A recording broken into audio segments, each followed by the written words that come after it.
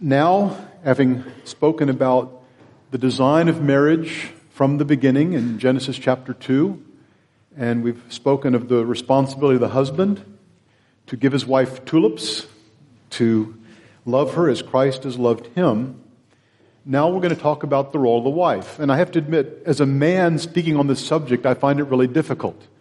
We believe that in mixed settings, men should be the teachers. I'd almost be more comfortable having my wife, but I got problems with that in 1 Timothy 2.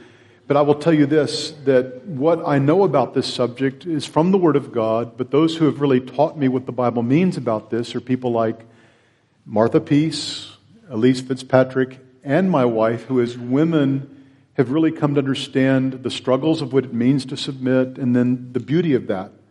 In Proverbs 31:26, it says, "She opens her mouth in wisdom, and the teaching of kindness is on her tongue."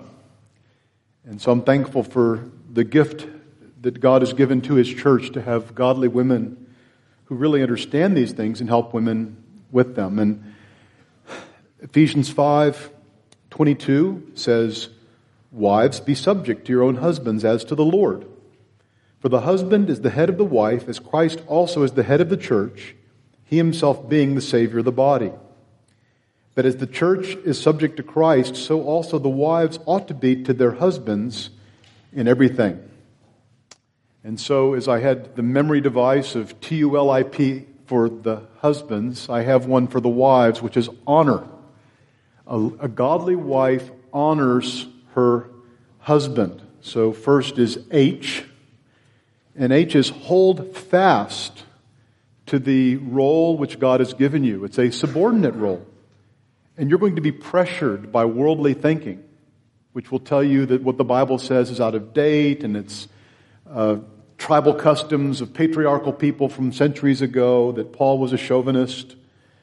You're also going to be tempted by the fact that you've married a man who doesn't love you as well as Christ does. And you'll be tempted to look at that as an excuse to get out of it. We are in a day in which many people are offended by what the Bible says about these things. And you could upset people just by reading those verses. We have not just the world in its egalitarianism, but even within Christianity, there has been a rejection in evangelical Christianity of the distinction of the roles of men and women in both the church and in the home. With Christian feminism, they're even retranslating some Bible versions to take out the distinctions. Martin Lloyd-Jones writes, "Many people believe the Bible so long as it does not contradict what they happen to believe as creatures of this century." Again, the grass withers, the flower fades, the Word of God stands forever.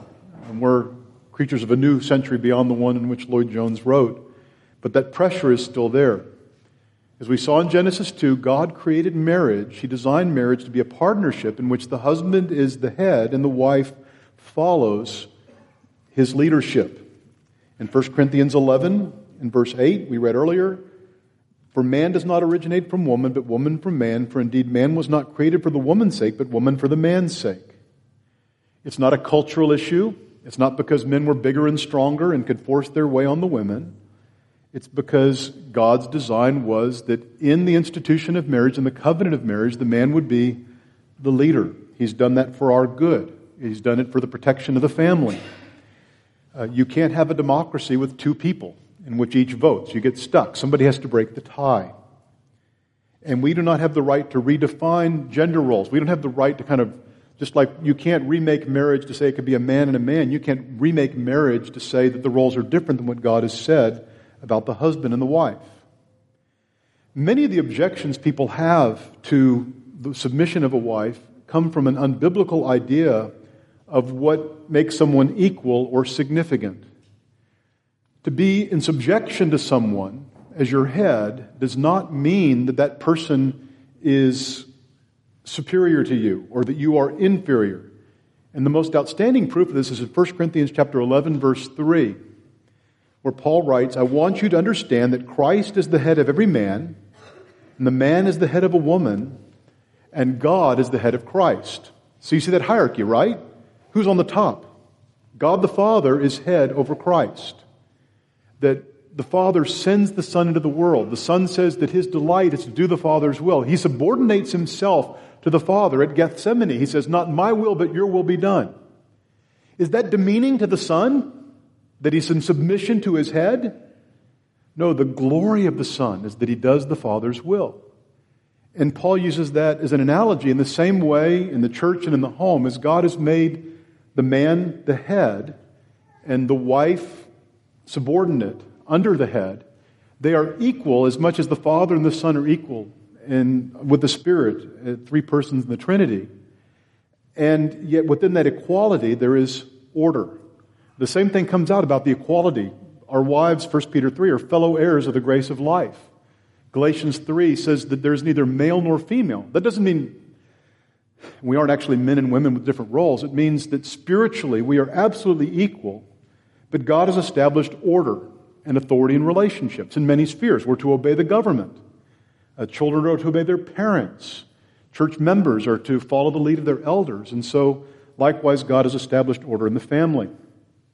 Another misunderstanding about submission really comes from the worldly idea that it's not a new idea, it's an old idea, that in order to be equal, you have to be the boss. In Matthew chapter 20, beginning in verse 25, Jesus called his disciples to himself and said, "You know that the rulers of the Gentiles lord it over them, and their great men exercise authority over them. It is not this way among you, but whoever wants to be great among you shall be your servant.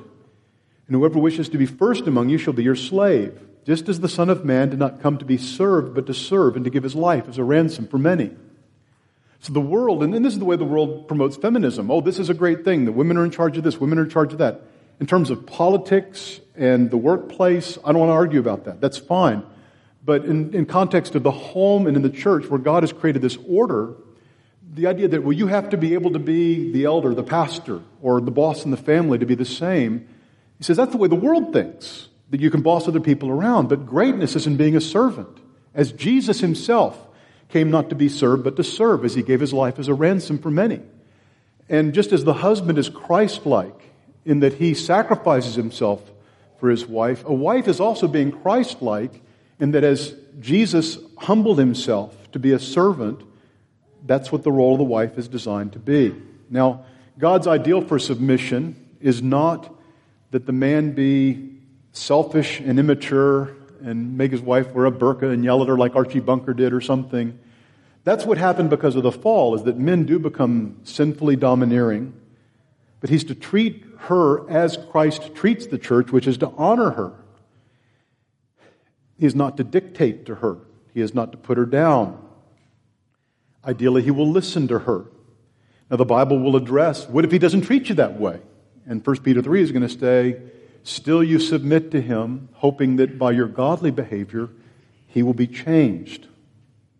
So, hold fast to what the Bible teaches, even though it's very hard in a culture which rejects that. And then the second is obey your husband's leadership for the Lord's sake. Back to Ephesians 5:22, it says, "Be subject to your husbands as to the Lord." It's a recognition that God has made your husband the head of the family, not because he is necessarily worthy. You're doing this for the Lord's sake. In the same way that if the President of the United States came in right now, I hope he'd sit down and listen. But regardless, we would treat him with respect because of the office he holds, even if not all of us embrace all of his politics. And in the same way, with your husband, they say you salute the uniform, you salute the position. God has put him in this position. Then in verse 24, he says that wives ought to be subject to their husbands in everything. And that means comprehensively. I'm going to talk about exceptions in a moment. But when you get married and you put yourself under the authority of your husband, and I think Martha Peace does a really good job in her book, The Excellent Wife, developing this, is that you want the way you run your role in the family to be under his leadership. How you spend your time, how you spend money, whether you work, how much you work, how you dress, how you raise the kids, the meals you prepare. Now, this is not authorizing the husbands to micromanage in these things. Back to Proverbs 31. Proverbs 31 says, the heart of her husband trusts in her. That woman had a lot of independence under her husband's authority, which is the ideal. And submission is more than just obeying commands. Caroline would tell you, I don't issue many orders. I can almost remember none. Submission is anticipating the needs and the desires and the hopes of your husband and asking yourself, how can I help him? It may mean, if you're unsure what to do, a wise wife would say, well, how would you like for me to handle this if you don't know what he wants you to do? Now, the real test of submission is when you don't agree. It's easy to submit when he's right. And I don't know how many women have told me, if he would lead me like Jesus leads me, I would follow. It's not that easy. You follow his leadership without fear because you trust God. Caroline, in her counseling of women, notices that a huge issue for a wife is she's fearful, and I've likened it, you're in the passenger seat of a car of a guy who's not paying attention to the road. And she's in that passenger seat, and he's driving, and she's fearful of how it's going to affect the children. She's fearful of the financial decisions he's going to make, the career decisions he's going to make. And because of that fear, she can be tempted to climb over the top of the guy and grab the wheel. And it's not saying that he'll never do that. But in 1 Peter 3, when it's telling wives, even if their husbands are disobedient, that even if the husband is disobedient to follow his leadership, it says, just as Sarah obeyed Abraham, calling him Lord, and you have become her children if you do what is right, without being frightened by any fear.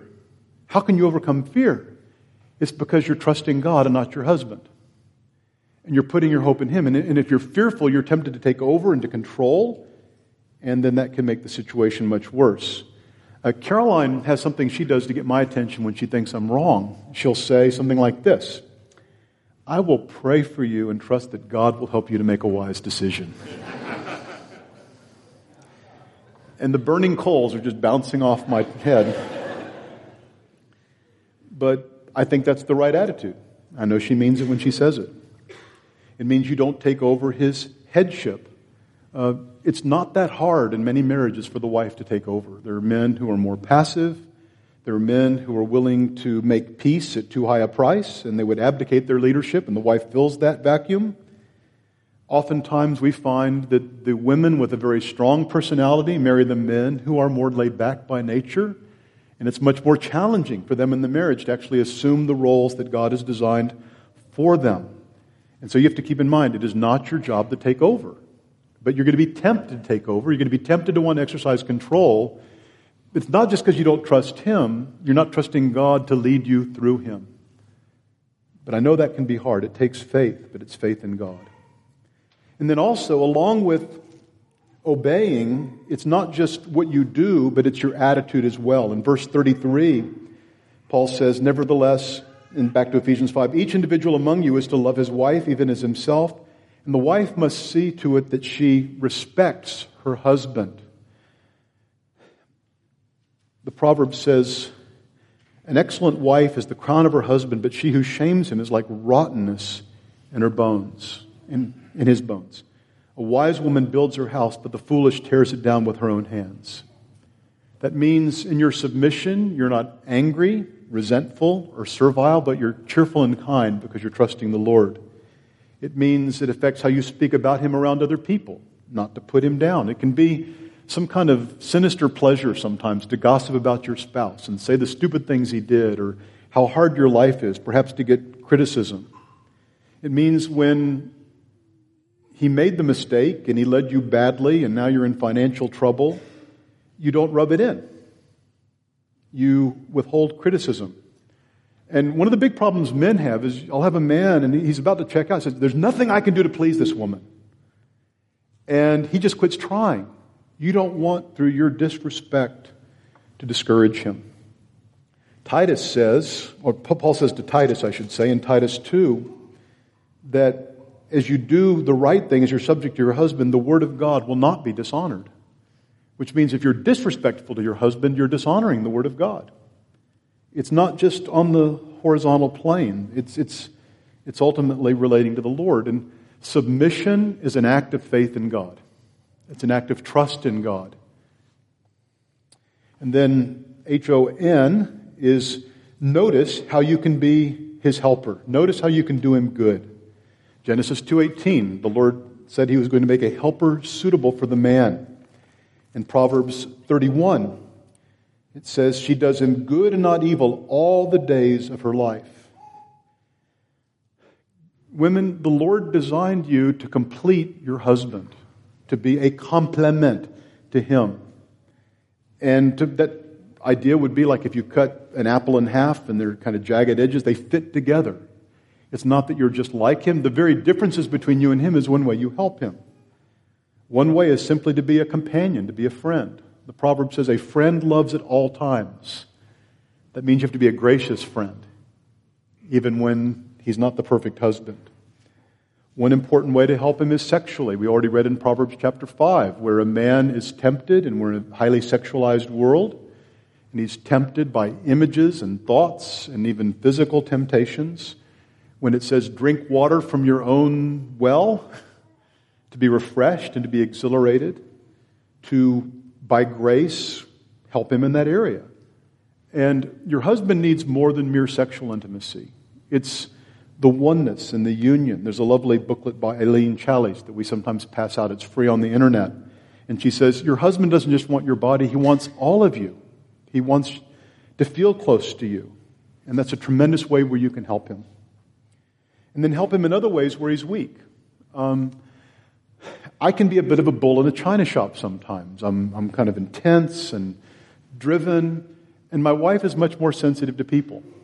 And she will sometimes help me by saying, you kept interrupting that person, and he's kind of quiet. You should have let him talk more. And even sometimes if we're together, now you'll see it, but she'll like put her little hand on my arm. It's like, stop talking and let other people talk.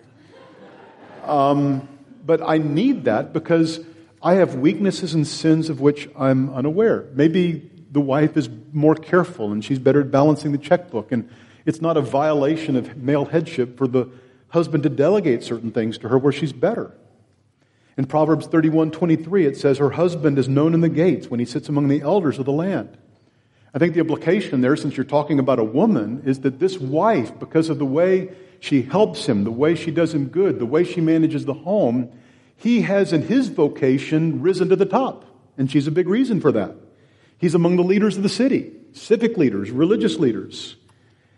And so, as your home is in order, and as you're his career counselor and encourager, offering advice, as through hospitality, you help build relationships, you're helping him to move ahead in that to which God has called you.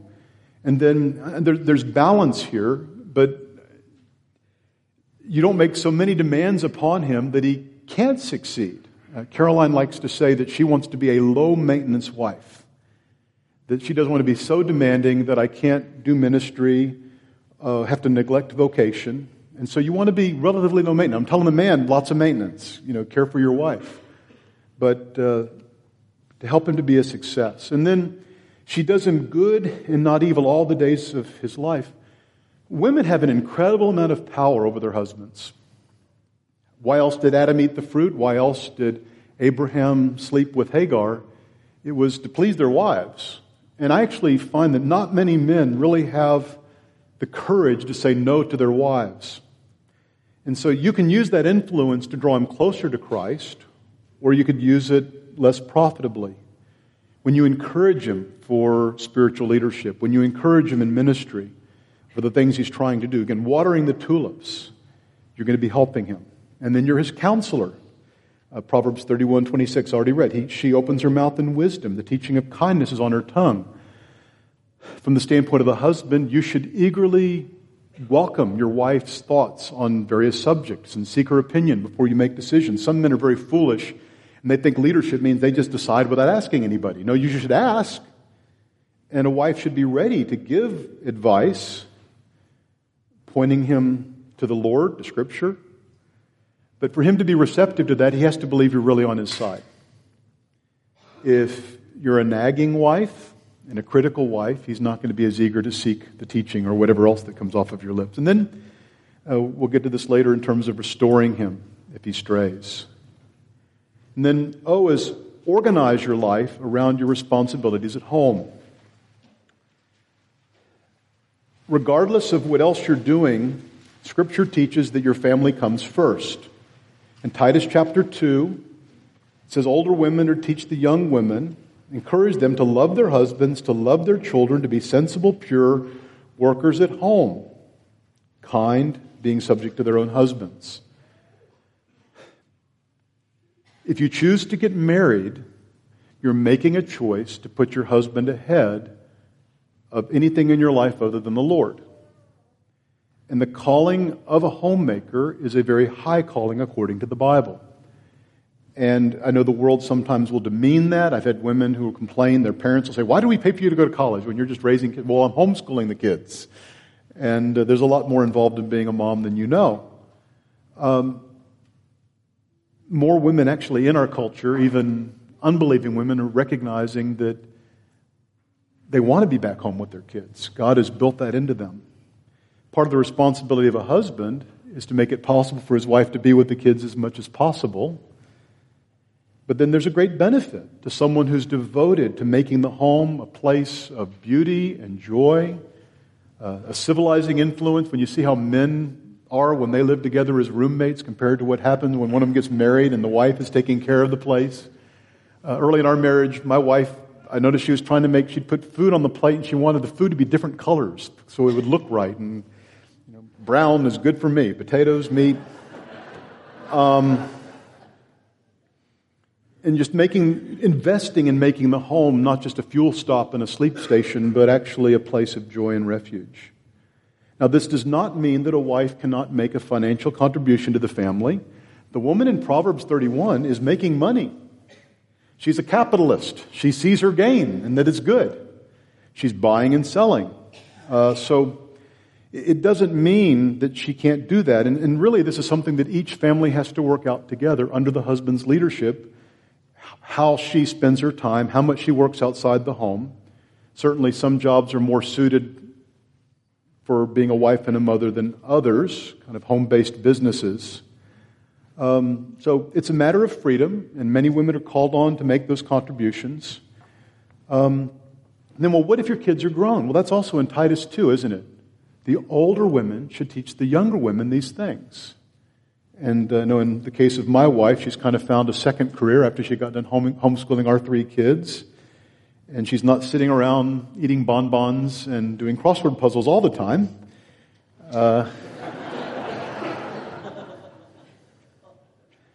That she's doing works of charity, like the woman in Proverbs 31. She's meeting with younger women and helping them. And actually over the years, a lot of our counseling, we need ladies to counsel in IBCD. Churches need women who are really equipped to disciple and counsel. And a lot of times, that's the stage of life where that can happen. So H-O-N-O, and then R is restore your husband when he strays from the Lord. 1 Peter 3, I want to turn there for a few minutes if you want to follow me. Peter says, "In the same way, you wives, be submissive to your own husbands, so that if any of them are disobedient to the word, they may be won without a word by the behavior of their wives, as they observe your chaste and respectful behavior." First, I want to say, I am so thankful to God that 1 Peter 3 is in the Bible. Because this is one of the most common problems we face, where you have a woman who's, from her standpoint, trying to follow the Lord, and she's trying to walk with the Lord, and she's discouraged. Maybe she's married to an unbeliever, or perhaps her husband is a professing Christian, and she's just overwhelmingly disappointed in what's happening in the home. He's selfish, he's unkind, he's grumpy, he's bad with money. And for many women like that, they would love to have a leader to follow. They would love to have a husband who would love them in this way. And some women, again, they suffer loneliness. And it could be hard for those women to have heard my talk about how the husband should act and say, I would love for my husband even to try to do some of those things you were describing, and I'm just not getting that. What should I do? The world would say, cut bait, try again. But the Scripture says, even if you're in a hard marriage, you trust God and you try to change your husband by treating him better than he deserves. Isn't that what this verse says? Without a word, win him by your behavior. And that's the way, even if he's a wayward professing Christian, God may use that to save your husband. Now, I'll give a caveat to that, and that is that if you are being physically abused, I believe you have the right to get out and to get safe and to get help from your church or whatever means you have, still pursuing reconciliation. But it doesn't mean stay there and take a beating. That's not how far this goes. But I also think the most important words in this verse are the first 4 words in my translation, in the same way. Because a woman could say, well, yeah, that sounds like a good idea. I should just love my husband so much and put up with his selfishness and hope things will get better. How can I do that? And sometimes the chapter divisions in the Bible, we miss things. In the same way, you wives. In the same way as what? In the same way as Christ. The previous text, beginning in verse 21 of chapter 2, he says, "For you have been called for this purpose, since Christ also suffered for you, leaving you an example to follow in his steps, who committed no sin, nor was any deceit found in his mouth. And while being reviled, he did not revile in return. While suffering, he uttered no threats, but kept entrusting himself to him who judges righteously. For he himself bore our sins in his body on the cross, so we might die to sin and live to righteousness, for by his wounds you were healed." And so what should a woman think about when she's really struggling to love her husband and when she doesn't feel loved by her husband? Well, it's in the same way. That as Jesus was reviled, he did not talk back. He did not revile in return. And if your husband is super critical or even sinfully angry and saying hateful things and ungodly things, your temptation may be to say, you can't do that to me. I'm going to fight back. I'm going to show you. Or even just, I'm checking out of here. And again, if you're in physical danger, get safe. But there's a lot that the Lord would have you to put up with in hope that God would use that to transform him. And you look at Jesus, and when you're in that situation, you're following in his steps. As Jesus, when he was under sinful authority, how did he do it? He entrusted himself to him who judges righteously. And so you have to overcome the temptation when your husband is letting you down. You're tempted to nag. You're tempted, your flesh tells you to stand up for yourself. I actually heard years ago on a Christian radio program where a woman was calling to the counselor person, some psychologist, and she was describing a husband who was selfish and grumpy, nothing about physical abuse. And the guy on the show says, well, you can't put up with that. You've got to put up a boundary, and you've got to show him he can't treat you that way. And she said, no, I thought the Bible said I should just treat him well. And, oh, that never works. And she was referring to this passage. Yes, sometimes it does. Doesn't always happen right away. But we were at, our church had a retreat this past summer, and the speaker, a pastor, described how his mother doing this led to the conversion of his father, who's now a leader in the church. God does use it. Now, nagging is a temptation because nagging often works in the short term. A man will take action to stop the dripping of the faucet. He will pay a price to make peace, but he's not doing it out of love. He's just doing it for his own peace of mind. And after a while, the constant criticism and the nagging, the husband learns to tune it out. Again, back to it's better to live on the corner of the roof than with a quarrelsome wife. So instead, it's trusting God. It's tough, especially when it's your kids. And again, if there's flagrant sin involved, we're going to deal with that. But a lot of times it's lack of wisdom, it's lack of courtesy, it's lack of the fruit of the Spirit. And the Lord would have you to treat him so much better than he deserves that God might, in his grace, change his heart. And there are so many stories of this. Augustine describes how that happened with his own wife. One of my favorite stories is of Spurgeon telling a story of a woman whose husband had been out drinking in the pub, and he brings his friends home, and his wife gets up and is making them food, and the friend says, why are you putting up with this? Your husband's a drunkard and he treats you so badly. And she said, well, my husband isn't a believer and God has been so good to me. He saved me, and I realize that maybe all the good things he will ever experience is in this life. And I just want to make it as pleasant as I can for him. I hope God will save him one day. And I think, how could he not be saved under such an influence? And there are many cases where that has happened. Now, many women fail in this because they make an idol of their husband or an idol of their marriage. I think it's especially hard when the guy's a Christian. A lot of women will cut all kinds of slack for their kids. And their kids, even as young adults, can be rebellious and all these bad. And we should still love our kids no matter what. But it's kind of like they expect more of the husband, and then they put up with less when he fails. He too is a sinner. He may be a lost sinner. And God wants you to respond with grace and love that He doesn't deserve. But many women, they want so badly to have this wonderful, dreamy marriage relationship, whatever they think the ideal is. When it doesn't happen, they get frustrated, angry. And many of you know Jeremiah 17, verses 5 through 8. Cursed is the man who trusts in mankind and makes the flesh his strength, whose heart turns from the Lord. He will be like a bush in the desert and will not see when prosperity comes, but will live in stony wastes in the wilderness and a land of salt without inhabitant. And one of the most common problems I see in wives with husbands who are not godly examples is they want so badly for the husband to perform, to be Christ-like, and they want so badly to have this romantic, exciting, all the wonderful characteristics that marriage should be ideally. When they don't get it, they're all dried up and they think, my husband has to reign on me or I'm going to die. Well, the Scripture says if you're depending upon men, you're going to be disappointed. They're going to let you down. What can you do? The next thing, but blessed is the one who trusts in the Lord, whose trust is the Lord. He will be like a tree planted firmly by the river of water that extends its roots by a stream. It will not fear when heat comes, but its leaves will be green. It will not be anxious in the year of drought, nor cease to yield fruit. It's back to, in the same way, that your hope is not that your husband will quickly change. Your hope is not that you're going to have the dreamy, wonderful marriage. Your hope is in God. And when your husband lets you down, He sustains you. And if you're not hoping in God, you're going to be tempted to a lot of anger. Now, Peter is not saying that a wife should always be silent when her husband is wrong. The situation in Peter is a disobedient husband. In a good marriage, a husband will welcome his wife's reproof. I use Proverbs chapter 9, verse 8. If you rebuke a scoffer, he will hate you.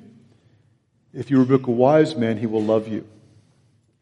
And Peter's saying if you're married to a scoffer, there's not a lot of point in rebuking him. But if your husband is wise, he'll welcome your rebuke. And actually, my wife, I've shared this before with some of you, that during the early part of our marriage, she had the misunderstanding that submission meant she didn't criticize me. She's overcome that. And as she's gotten the training, she now recognizes, and I've tried to explain to her that in order to be submissive to me, when you see me doing wrong, when you see me sinning, the way you help me is to tell me, because I may be blind. I want your help. And so in a good marriage, the husband makes it clear, I want you, if you see I'm doing something wrong, to help me, gently restoring me, not bashing me. But I know you're on my side and I need help. It's the foolish husband who's disobedient to God who makes it clear he doesn't want to hear it. If he doesn't want to hear it, you're wasting your time anyway. And your prayer is that as you treat him so much better than he deserves, as God has treated you, as you follow in the steps of Christ, who when he was under unjust authority was quiet and put his hope in God, as you do that, you trust and hope that God will work. And sometimes it happens quickly. Sometimes it takes a long time. Don't just say, I'll try this for a week and see how it goes. It may be a long time.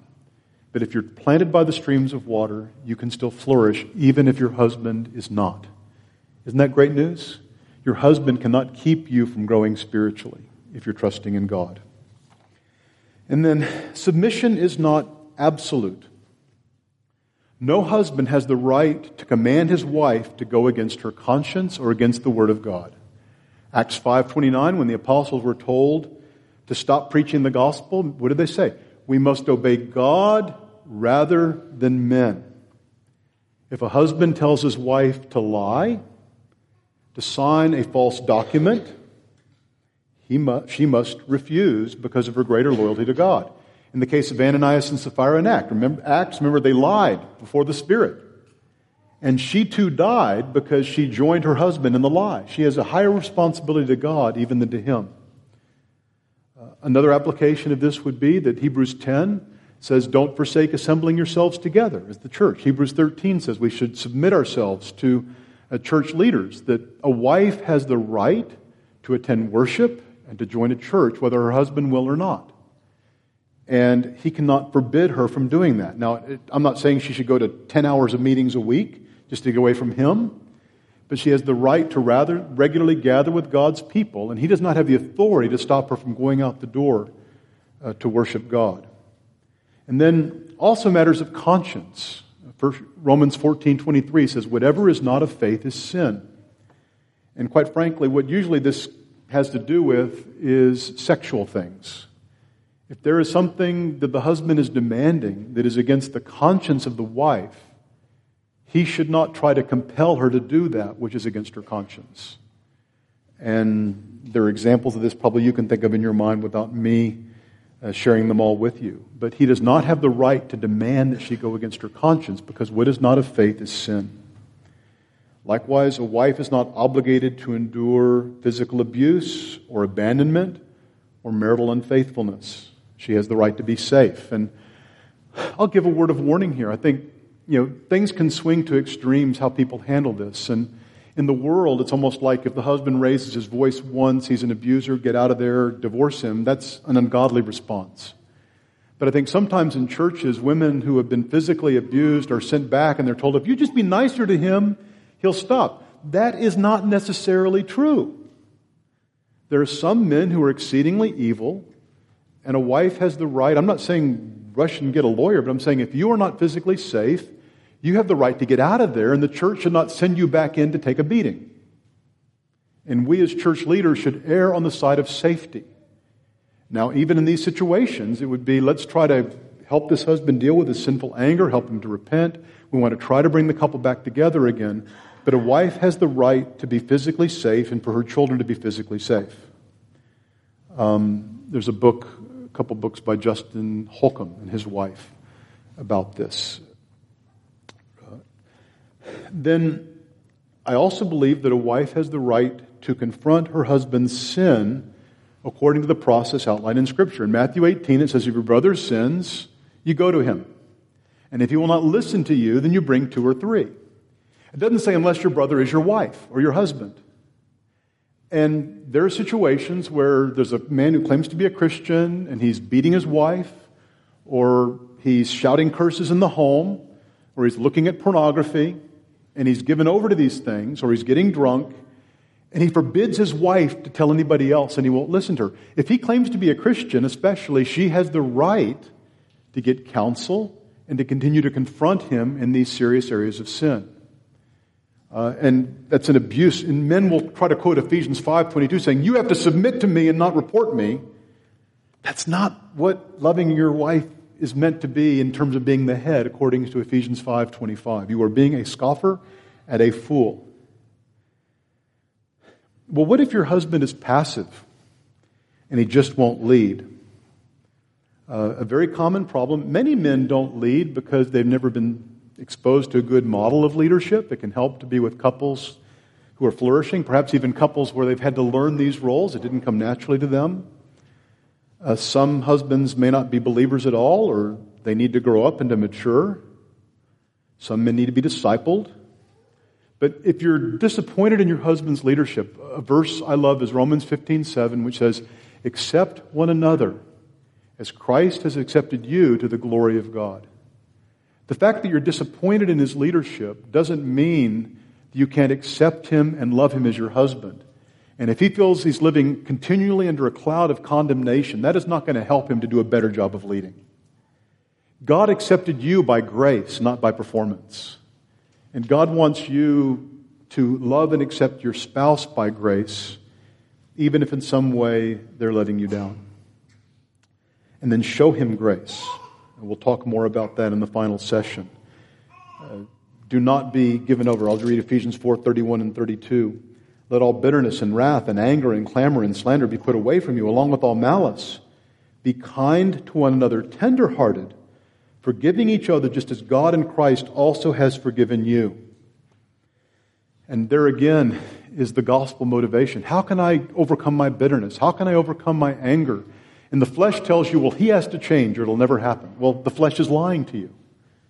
It's the gospel of Christ, when you realize all the grace and mercy that's been shown to you, that you can overcome bitterness and show mercy and grace, even if the other person doesn't fully understand to the degree they're wrong. And then encourage him when he tries to lead. I don't know how many times I've seen a man that he's been kind of passive, and he tries to hold a family devotion, or he tries to do some step forward in leadership, and instead of getting encouragement, he gets a critique. Well, I'm not sure your theology was right here, and the prayer was a little long, and again, if there's even a little bit of a tulip, water it, fertilize it, encourage him. And then, as I've already mentioned, don't make an idol out of your desire for a perfect marriage. You have to realize perfection is found in Christ. It's found by grace. And if you make an idol of that, like James says, what's the source of quarrels and conflicts among you? You have desires. When they're unfulfilled, you kill, you quarrel. Your joy is in the Lord. And Isaiah 40, do you not know? Verse 28, have you not heard? The everlasting God, the Lord and the creator of the ends of the earth, does not become weary or tired. His understanding is inscrutable. He gives strength to the weary, and to him who lacks might he increases power. Though youths grow weary and tired, and vigorous young men stumble badly, those who wait for the Lord will gain new strength. They will mount up with wings like eagles. They will run and not get tired. They will walk and not become weary. How can you overcome your weariness? It's not by your husband changing. It's as you depend upon the Lord, he will strengthen you. So, again, there's a little memory device. H, hold fast to the role God has given you. O, obey your husband. N, notice how you can do him good as his helper. O, organize your life around your responsibilities at home. R, be restore gently your husband when he strays. And for the women, again, I want to express my admiration for the ladies who are here today and the ladies who are in churches today when you're willing to go against a culture which thinks you're a doormat, which criticizes the choices you've made. And I'm thankful to God that you have found that true freedom is doing the will of God and you're trusting in him. I would encourage the single women here that your expectations need to be realistic. Even Christian romance novels can give you the wrong idea. I like to quote from one Christian lady. She said, on my wedding day, God and I were trying to achieve two entirely different goals. I wanted to be loved. God wanted me to learn to love. But I will say this, don't even think about marrying a man whose leadership you cannot trust. If you understand this is what it means to submit, then you don't want to get in the car with a guy that you don't trust how he's going to drive the car, because you may be in that passenger seat for 60 years. And some women settle. Don't settle. Likewise, for single men, Proverbs 31, charm is deceitful, beauty is vain. A woman who fears the Lord, she shall be praised. When you choose a wife, obviously it's good to be attracted to her. It would not be fair to her not to be physically attracted to her. She wants that. She expects that. It's only reasonable. But how much more should single men value godliness, these characteristics? A woman who will do you good and not evil all the days of your life, who will be a helper to you for decades of your life. And some single men do not have their priorities right. And finally, to husbands, that how thankful we should be to be married to a woman who wants to be our helper. We should show her respect. We should encourage her. And we should strive to be the kind of Christ-like husbands who would be easy to follow. It's when you know Christ as your head and you know his love, you're able to do these things. Amen.